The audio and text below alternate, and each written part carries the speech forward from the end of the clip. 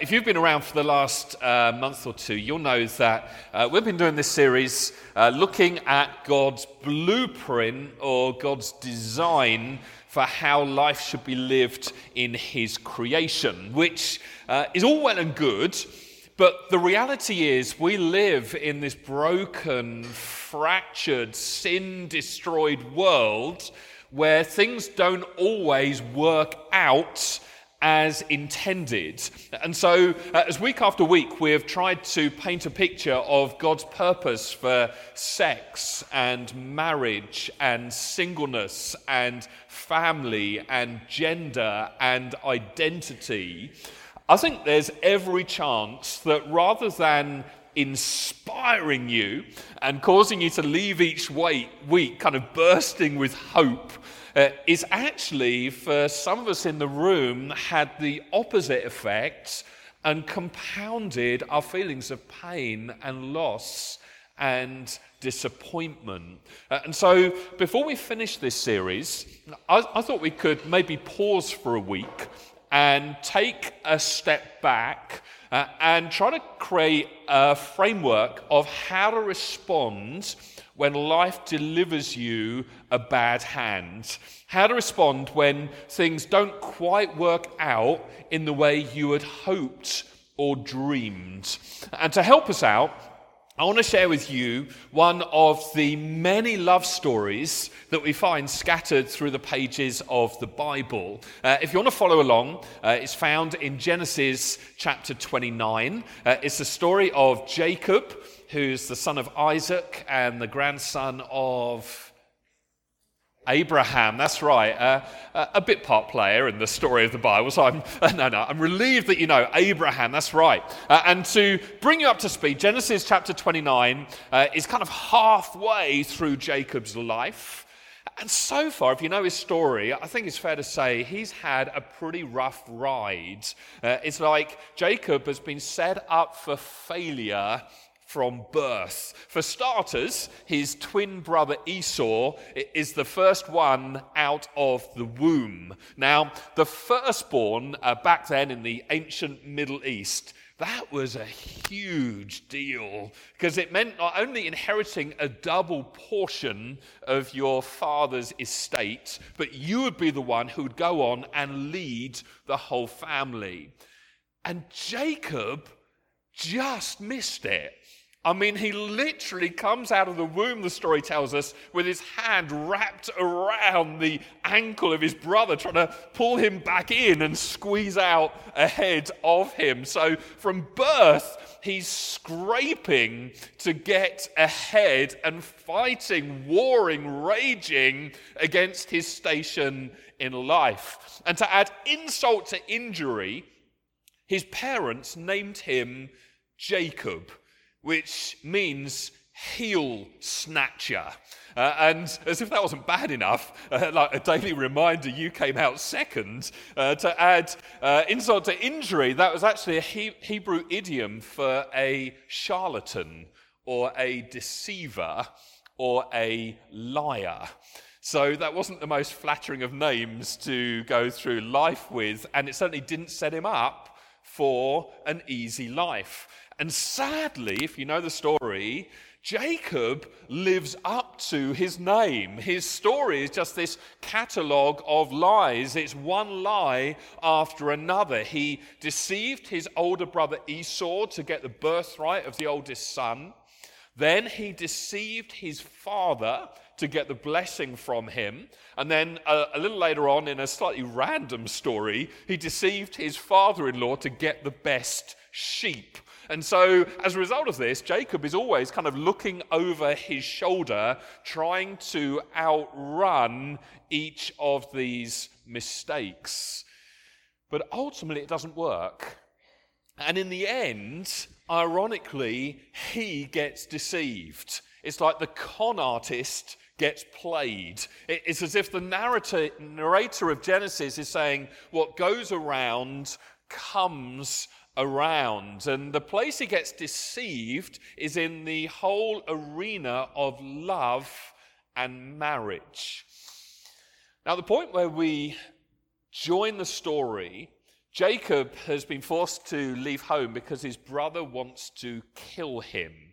I mean, literally wants to kill him, which I think is kind of sibling rivalry at its most extreme. And so he kind of flees for his life. And after quite an eventful journey, where among other things, he literally fights with what many people take to be God himself, he finally ends up at the village where his grandfather Laban lives. And he's chatting with some shepherds by the well outside the village when who should appear on the scene but Laban's daughter Rachel.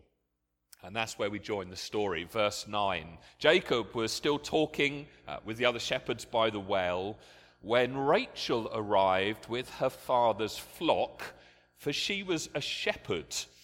Which it transpires was a bit of a turn on back then. And because Rachel was... Did I just say that? Sorry, I told you I was tired. And because Rachel was his cousin, moving swiftly on, the daughter of Laban, his mother's brother, and because the sheep and goats belonged to his uncle Laban, Jacob went over to the well and moved the stone from its mouth and watered his uncle's flock. In other words, he's showing off a bit. And then verse 11, not backwards in coming forwards, Jacob kissed Rachel and he wept aloud, which seems to suggest it's love at first sight. He explained to Rachel that he was her cousin on her father's side. Now, back then, I think being in love with your cousin, that was okay. He explained that he was the son of her aunt Rebecca. And so Rachel quickly ran and told her father Laban. As soon as Laban heard that his nephew Jacob had arrived, he ran out to meet him. He embraced and kissed him and brought him home. When Jacob had told him his story, Laban exclaimed, "You really are my own flesh and blood." After Jacob had stayed with Laban for about a month, Laban said to him, "Look, you shouldn't work for me without pay just because we're relatives. Tell me how much your wages should be." Now, Laban had 2 daughters. The older daughter was named Leah, and the younger one was Rachel. There was no sparkle in Leah's eyes, which was a Hebrew euphemism for not very attractive. Genuinely, that's what it meant. But Rachel, we're told, had a beautiful figure and a lovely face. And so it comes as no surprise that in the very next line we read that Jacob was in love with Rachel. No surprise there.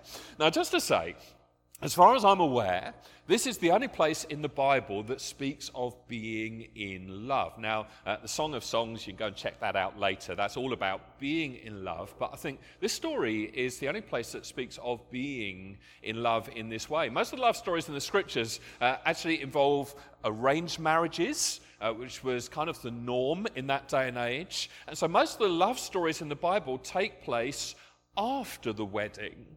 This is one of the few that actually take place before the wedding. And it includes 2 of the ingredients that I think all of us crave: sexual chemistry and electric feelings. Rachel, we're told, had a beautiful figure and a lovely face, and Jacob was in love. But ironically, the story is an absolute disaster. Let's keep reading.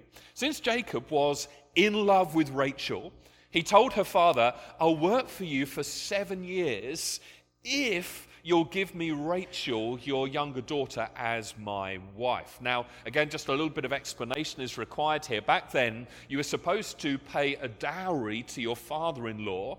But if you remember, Jacob is on the run, and he hasn't got a whole lot to offer other than hard graft and 7 years of it. Laban replied, "Agreed. I'd rather give her to you than to anyone else."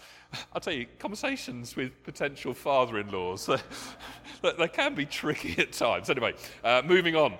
Stay and work with me, he said. And so Jacob worked 7 years to pay for Rachel, but his love for her was so strong that it seemed to him but a few days. Finally, the time came for him to marry her. I have fulfilled my agreement, Jacob said to Laban. Now give me my wife so I can sleep with her. And so Laban invited everyone in the neighborhood and prepared a wedding feast. But that night, when it was dark, which is an important detail, they didn't have electricity back then. So when nightfall came and it was dark, no one could see anything. When it was dark, Laban took Leah, who, if you remember, had no sparkle in her eyes. Laban took Leah to Jacob, and in the dark he slept with her. Laban, we're told, had given Leah a servant Zilpah to be her maid. Now, I was at a wedding yesterday. These kind of things, they are wedding gifts nowadays, but back then, again, that was the norm. Verse 25. But when Jacob woke up in the morning, it was Leah. Now, life can be like that, can't it? I mean, we work, we sweat.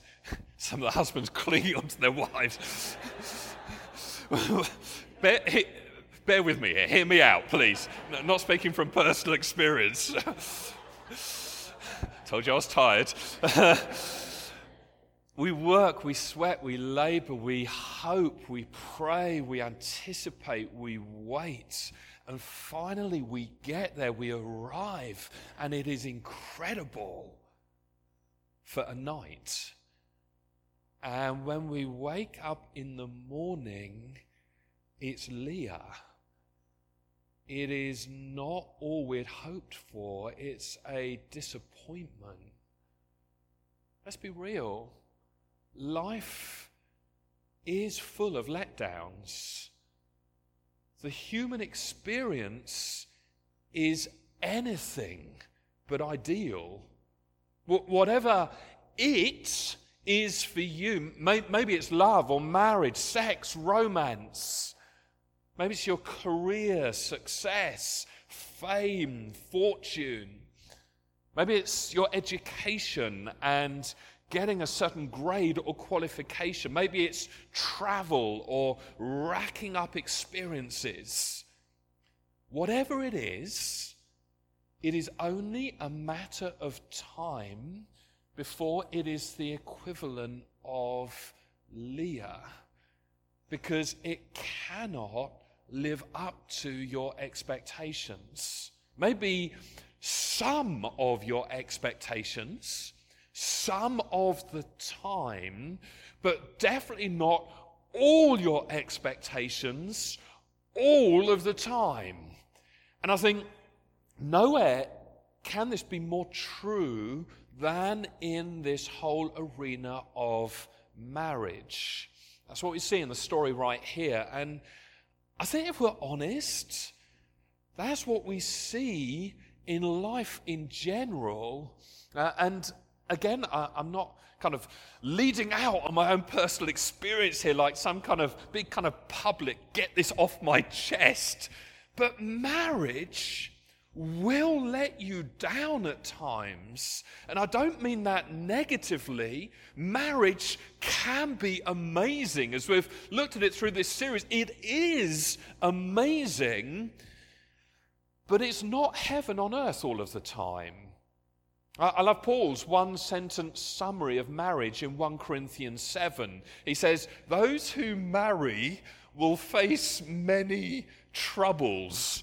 And he goes on to say, he's writing to single people, if you remember, and he says, I want to spare you this. Now, if you think about it, it's just obvious.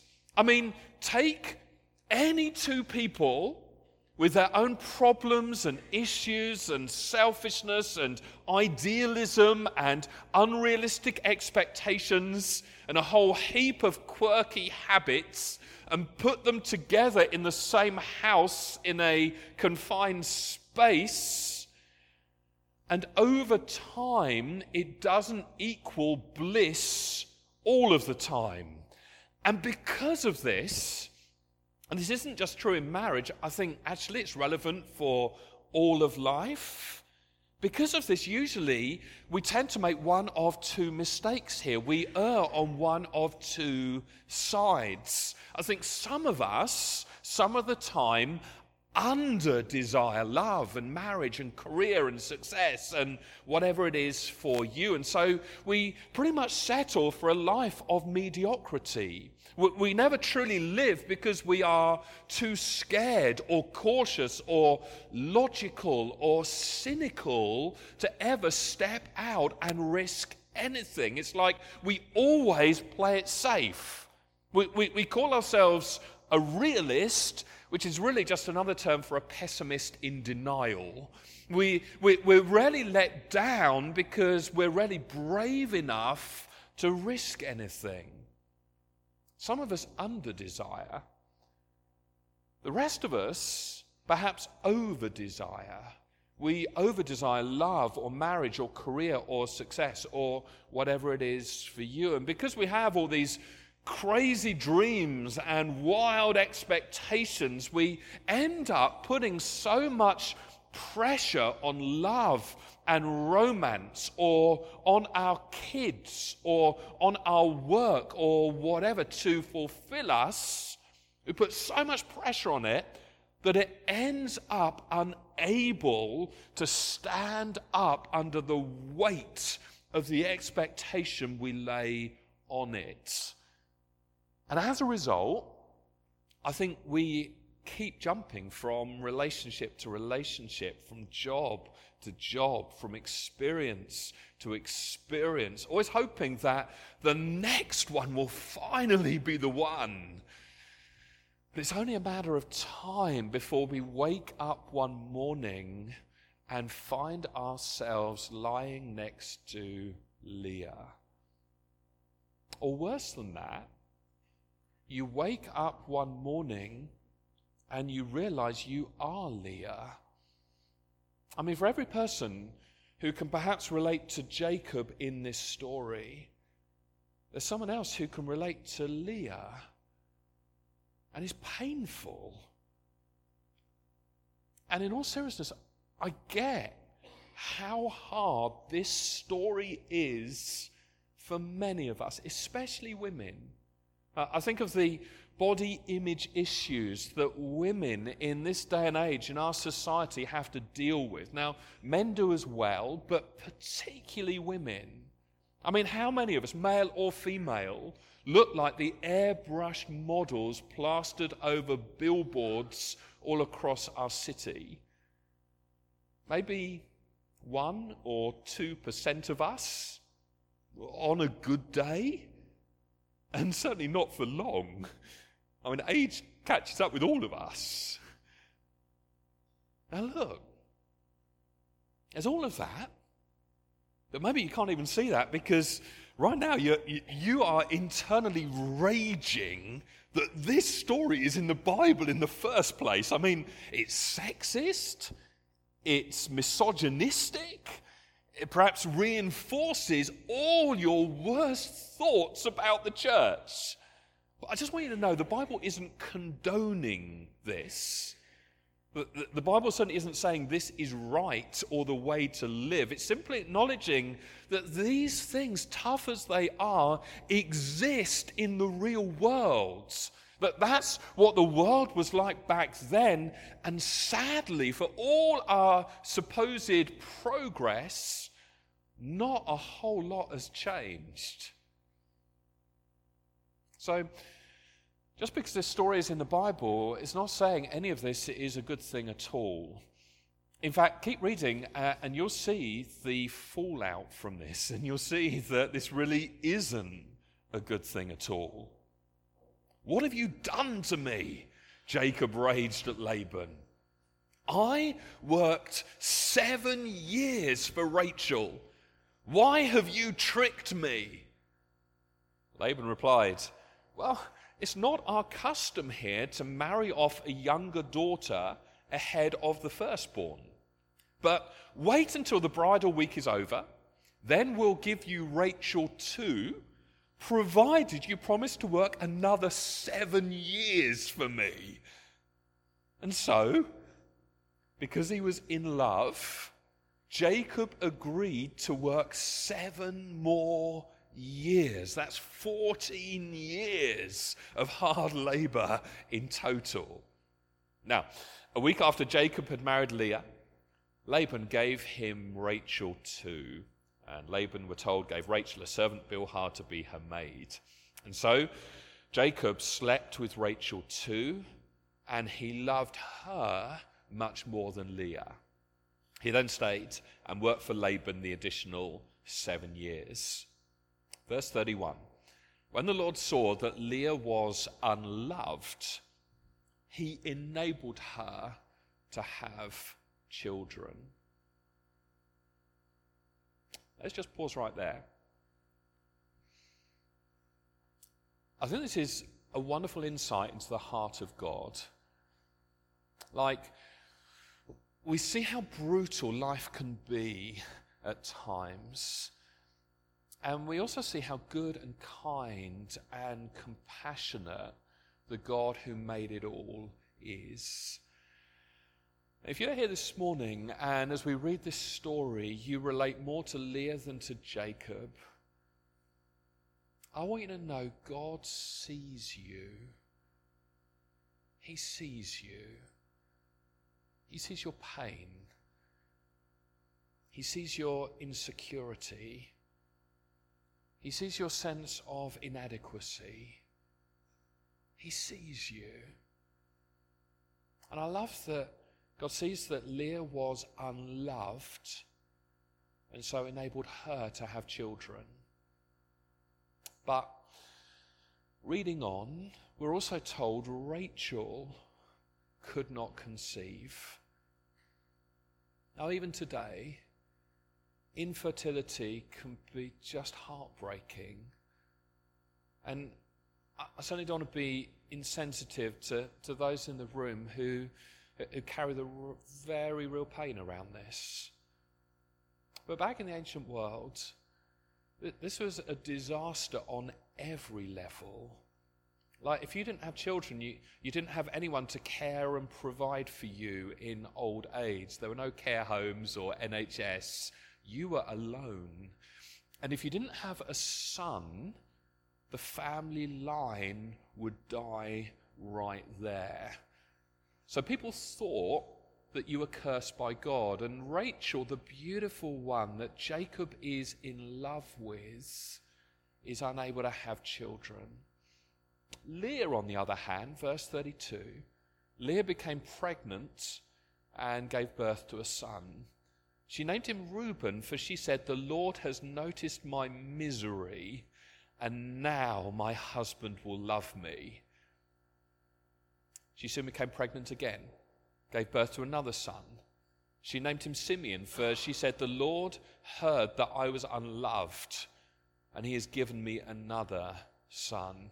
Then she became pregnant a third time and gave birth to another son. He was named Levi, for she said, "Surely this time my husband will feel affection for me, since I've given him 3 sons." Once again, Leah became pregnant and gave birth to another son. She named him Judah, for she said, "Now I will praise the Lord." And she stopped having children. And so for years, Leah is searching for fulfillment and satisfaction in her marriage to Jacob. She thinks having children will solve it. It doesn't. And eventually, she says, enough is enough. And finally, she resolves to just praise the Lord.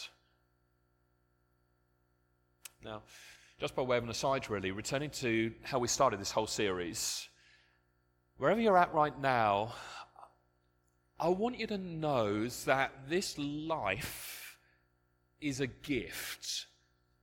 All of life, a gift. Love, marriage, singleness, sexuality, food, drink, your job is all a gift. Listen, I think we need to stop seeing life through the lens of entitlement and reshape our thinking around a heart posture of gratitude. All of this life is a gift, and you were created to enjoy it as an act of worship to the God who created you. And so, whatever hand this life has dealt you, I know it's hard at times, but I want to encourage you to hunt for reasons to praise God in the midst of it all, to look beyond the clouds and see the rays of sunshine that every now and again burst through. That being said, the story goes on. Nearly there. Chapter 30. This is just the introduction, by the way. I haven't launched into my 3 points. Time's on my side. It's only 11:45. The story goes on. Chapter 30, verse 1. Is he joking or not? He is not joking. Chapter 30, verse 1. When Rachel saw that she wasn't having any children for Jacob, she became jealous of her sister. She pleaded with Jacob, "Give me children or I will die." Then Jacob became furious with Rachel. "Am I God?" he asked. "He's the one who's kept you from having children." Then Rachel told him, "Well, take my maid Bilhah and sleep with her. She will bear children for me, and through her I can have a family too." And really from there, the story just spirals downwards. Jacob is sleeping with every woman in sight. Leah is still this baby factory with 8 sons and who knows how many daughters. Laban, the father-in-law, is more and more manipulative. Rachel is seething with jealousy. And although she eventually ends up with 2 sons of her own, her life is characterized by lies and bitterness and cheating and stealing and idol worship. But here's my point. Well, here's my first point of 3. Very quick. I want you to see God is at work in everything. God is at work in everything. This marriage was a disaster. To say that this family was dysfunctional would be something of an understatement. But God was at work in this, and he still used it. Leah isn't turned into a beautiful princess. That's Disney, not the Bible. The Bible is real life. But instead she has 8 sons, one of whom is named Judah, who goes on to become the father of the tribe of Judah. And from his tribe comes the long, long line of Jewish kings: David, Solomon, Hezekiah, Joash, Josiah. And then centuries later, one born in a stable in Bethlehem, Jesus the Messiah. Meaning that out of that train wreck of a marriage comes Jesus. Comes the embodiment of the God that we know and love today. Meaning that God isn't just in the letdowns. I'd argue that God uses the letdowns of life. He's at work even in the midst of the failed hopes and dreams, the disappointments, the situations that feel like they are a million miles away from how he intended things to be when he designed everything way back in the beginning. And so today, won't you come to the place where in faith you're willing to say, yeah, I see and believe that in a world that is far less than ideal, God is still at work. He uses our mistakes. He uses our misjudgments. I think he uses our bad decisions. I'd go so far as to say he even uses our sins. Not only does he see you wherever you're at right now, not only is he with you, but he is absolutely still at work in the midst of it all. And so, whether you are single or married, lonely or in love, filled with joy and delight or pain and grief, maybe you're here today and you're single and you so wish you're married. Maybe you're married and secretly in your darkest moments you wish you were single again. Maybe you kind of fluctuate between the two. Maybe you know the pain of childlessness. Maybe you struggle with your identity. God sees you. God sees you. And not only is God with you, he is also at work all around you. And I believe the degree to which you open yourself up to his rule and his reign, his lordship over every area of your life, you can be confident that even through the pain and the tears, God can use it all for good. Who knows what God is going to do? Not only through all the good stuff, but also, and sometimes even more, through the hard stuff. Not only through the success, but through the failure. Not only through all the stuff you've done right, but maybe through all the stuff you've done wrong. That's the first lesson I think we can learn from this pretty harrowing story. God is at work through everything. Two further quick points I want to make before we're done. Here's the second one. Marriage is temporary. Marriage is temporary.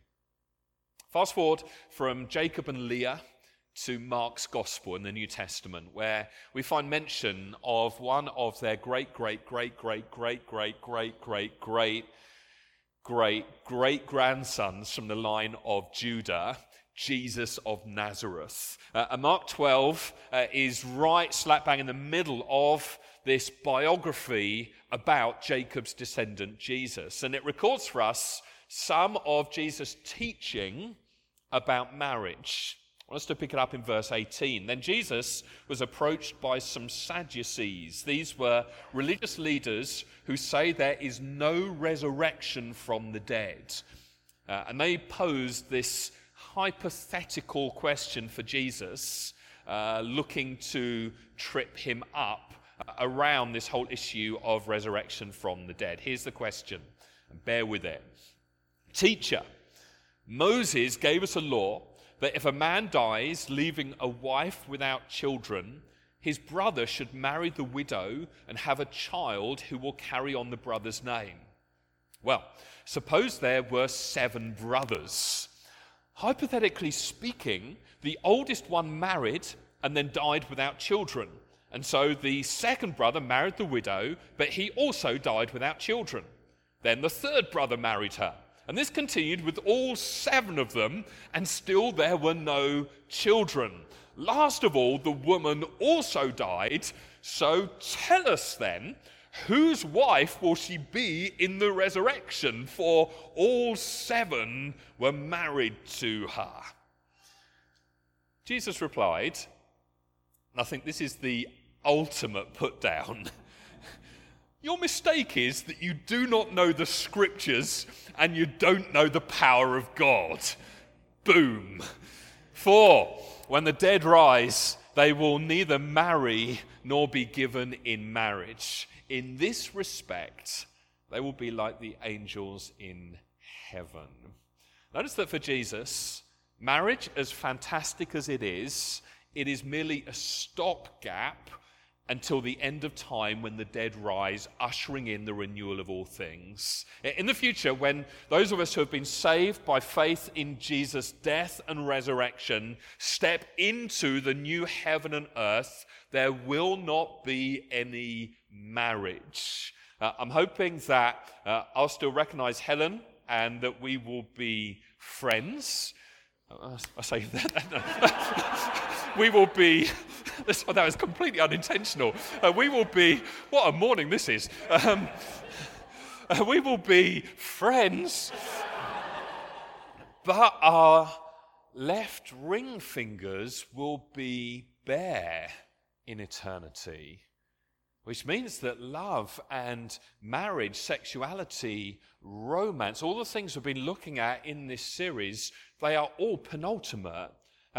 At their best, they are nothing more than a shadow or a foretaste of what's to come in the future. Now look, I know that this series has been incredibly difficult and hard, painful for a number of you, because the very real struggles you have around the topics we've been focusing on are real, and it's hard.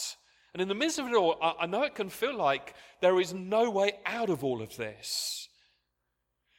But I want you to know, whatever situation you find yourself in right now, good or bad, it is only temporary.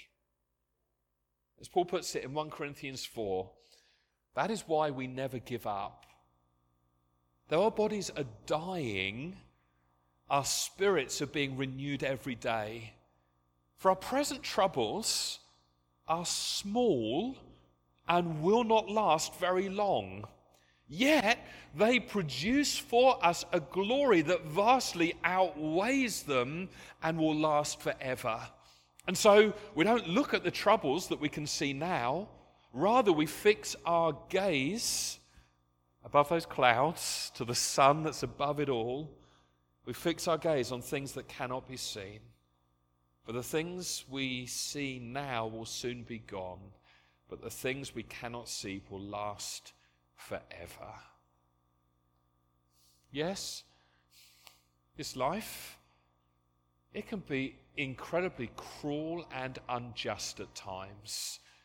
And even if we cannot see an end to our present troubles, there is the sure and certain hope that they are still producing something glorious that truly will last forever. So first, God's at work in everything. Second, marriage is temporary. And then thirdly and finally, through it all, there is still better to come. I do not think it's a coincidence that the Bible starts with the wedding of Adam and Eve and ends with the marriage supper of the Lamb when Christ returns for his bride. In the penultimate chapter in Revelation 21, John describes in this vision he receives how I saw a new heaven and a new earth, for the old heaven and the old earth had disappeared, and the sea was also gone. And I saw the holy city, the new Jerusalem, coming down from God out of heaven like a bride beautifully dressed for her husband. I heard a loud shout from the throne saying, "Look! God's home is now among his people. He will live with them, and they will be his people. God himself will be with them. He will wipe every tear from their eyes, and there'll be no more death or sorrow or crying or pain. All these things are gone forever." And the one sitting on the throne said, "Look, I am making everything new." Now, so much of the language in the last couple of chapters of the Bible, it is straight out of the first chapters of Genesis, right at the beginning of the Bible. The future world that is waiting for all of us who are followers of Jesus is kind of like the Garden of Eden, only it's even better. It's not just one man and one woman, it's men and women from every tongue, tribe, and nation. It's not just one man and one woman in a relationship for life, it's all of humanity united in relationship to the Creator God forever and ever and ever and ever.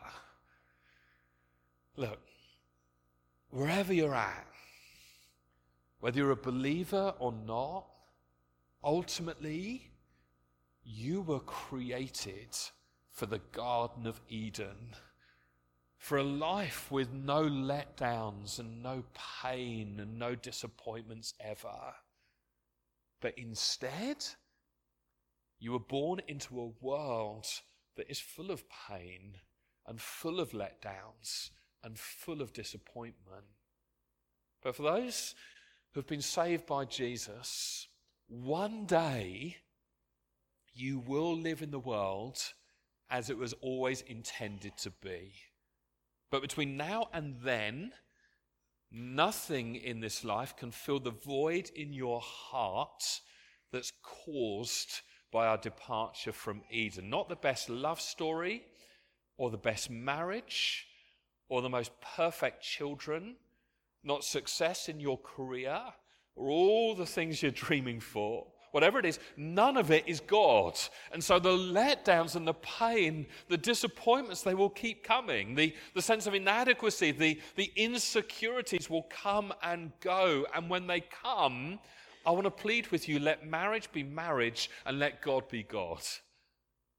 Let success be success and let God be God. Let failure be failure and let God through it all be your source of fulfillment and satisfaction and strength and joy and what Jesus called the life that is truly life. And for all those who in faith choose to live that way, know that on the horizon there is an address with your name on it where, in the language of the prophet Isaiah, sorrow and sighing will flee away and you will be with God. My guess is that's why the closing paragraph in the Bible is this prayer that's wrapped up in wedding imagery, culminating in that line, the Spirit and the bride say, come. You know, a Jewish bride never knew the exact day of her wedding. I mean, imagine that. I mean, just didn't know when it was going to happen. She just knew her lover was coming soon.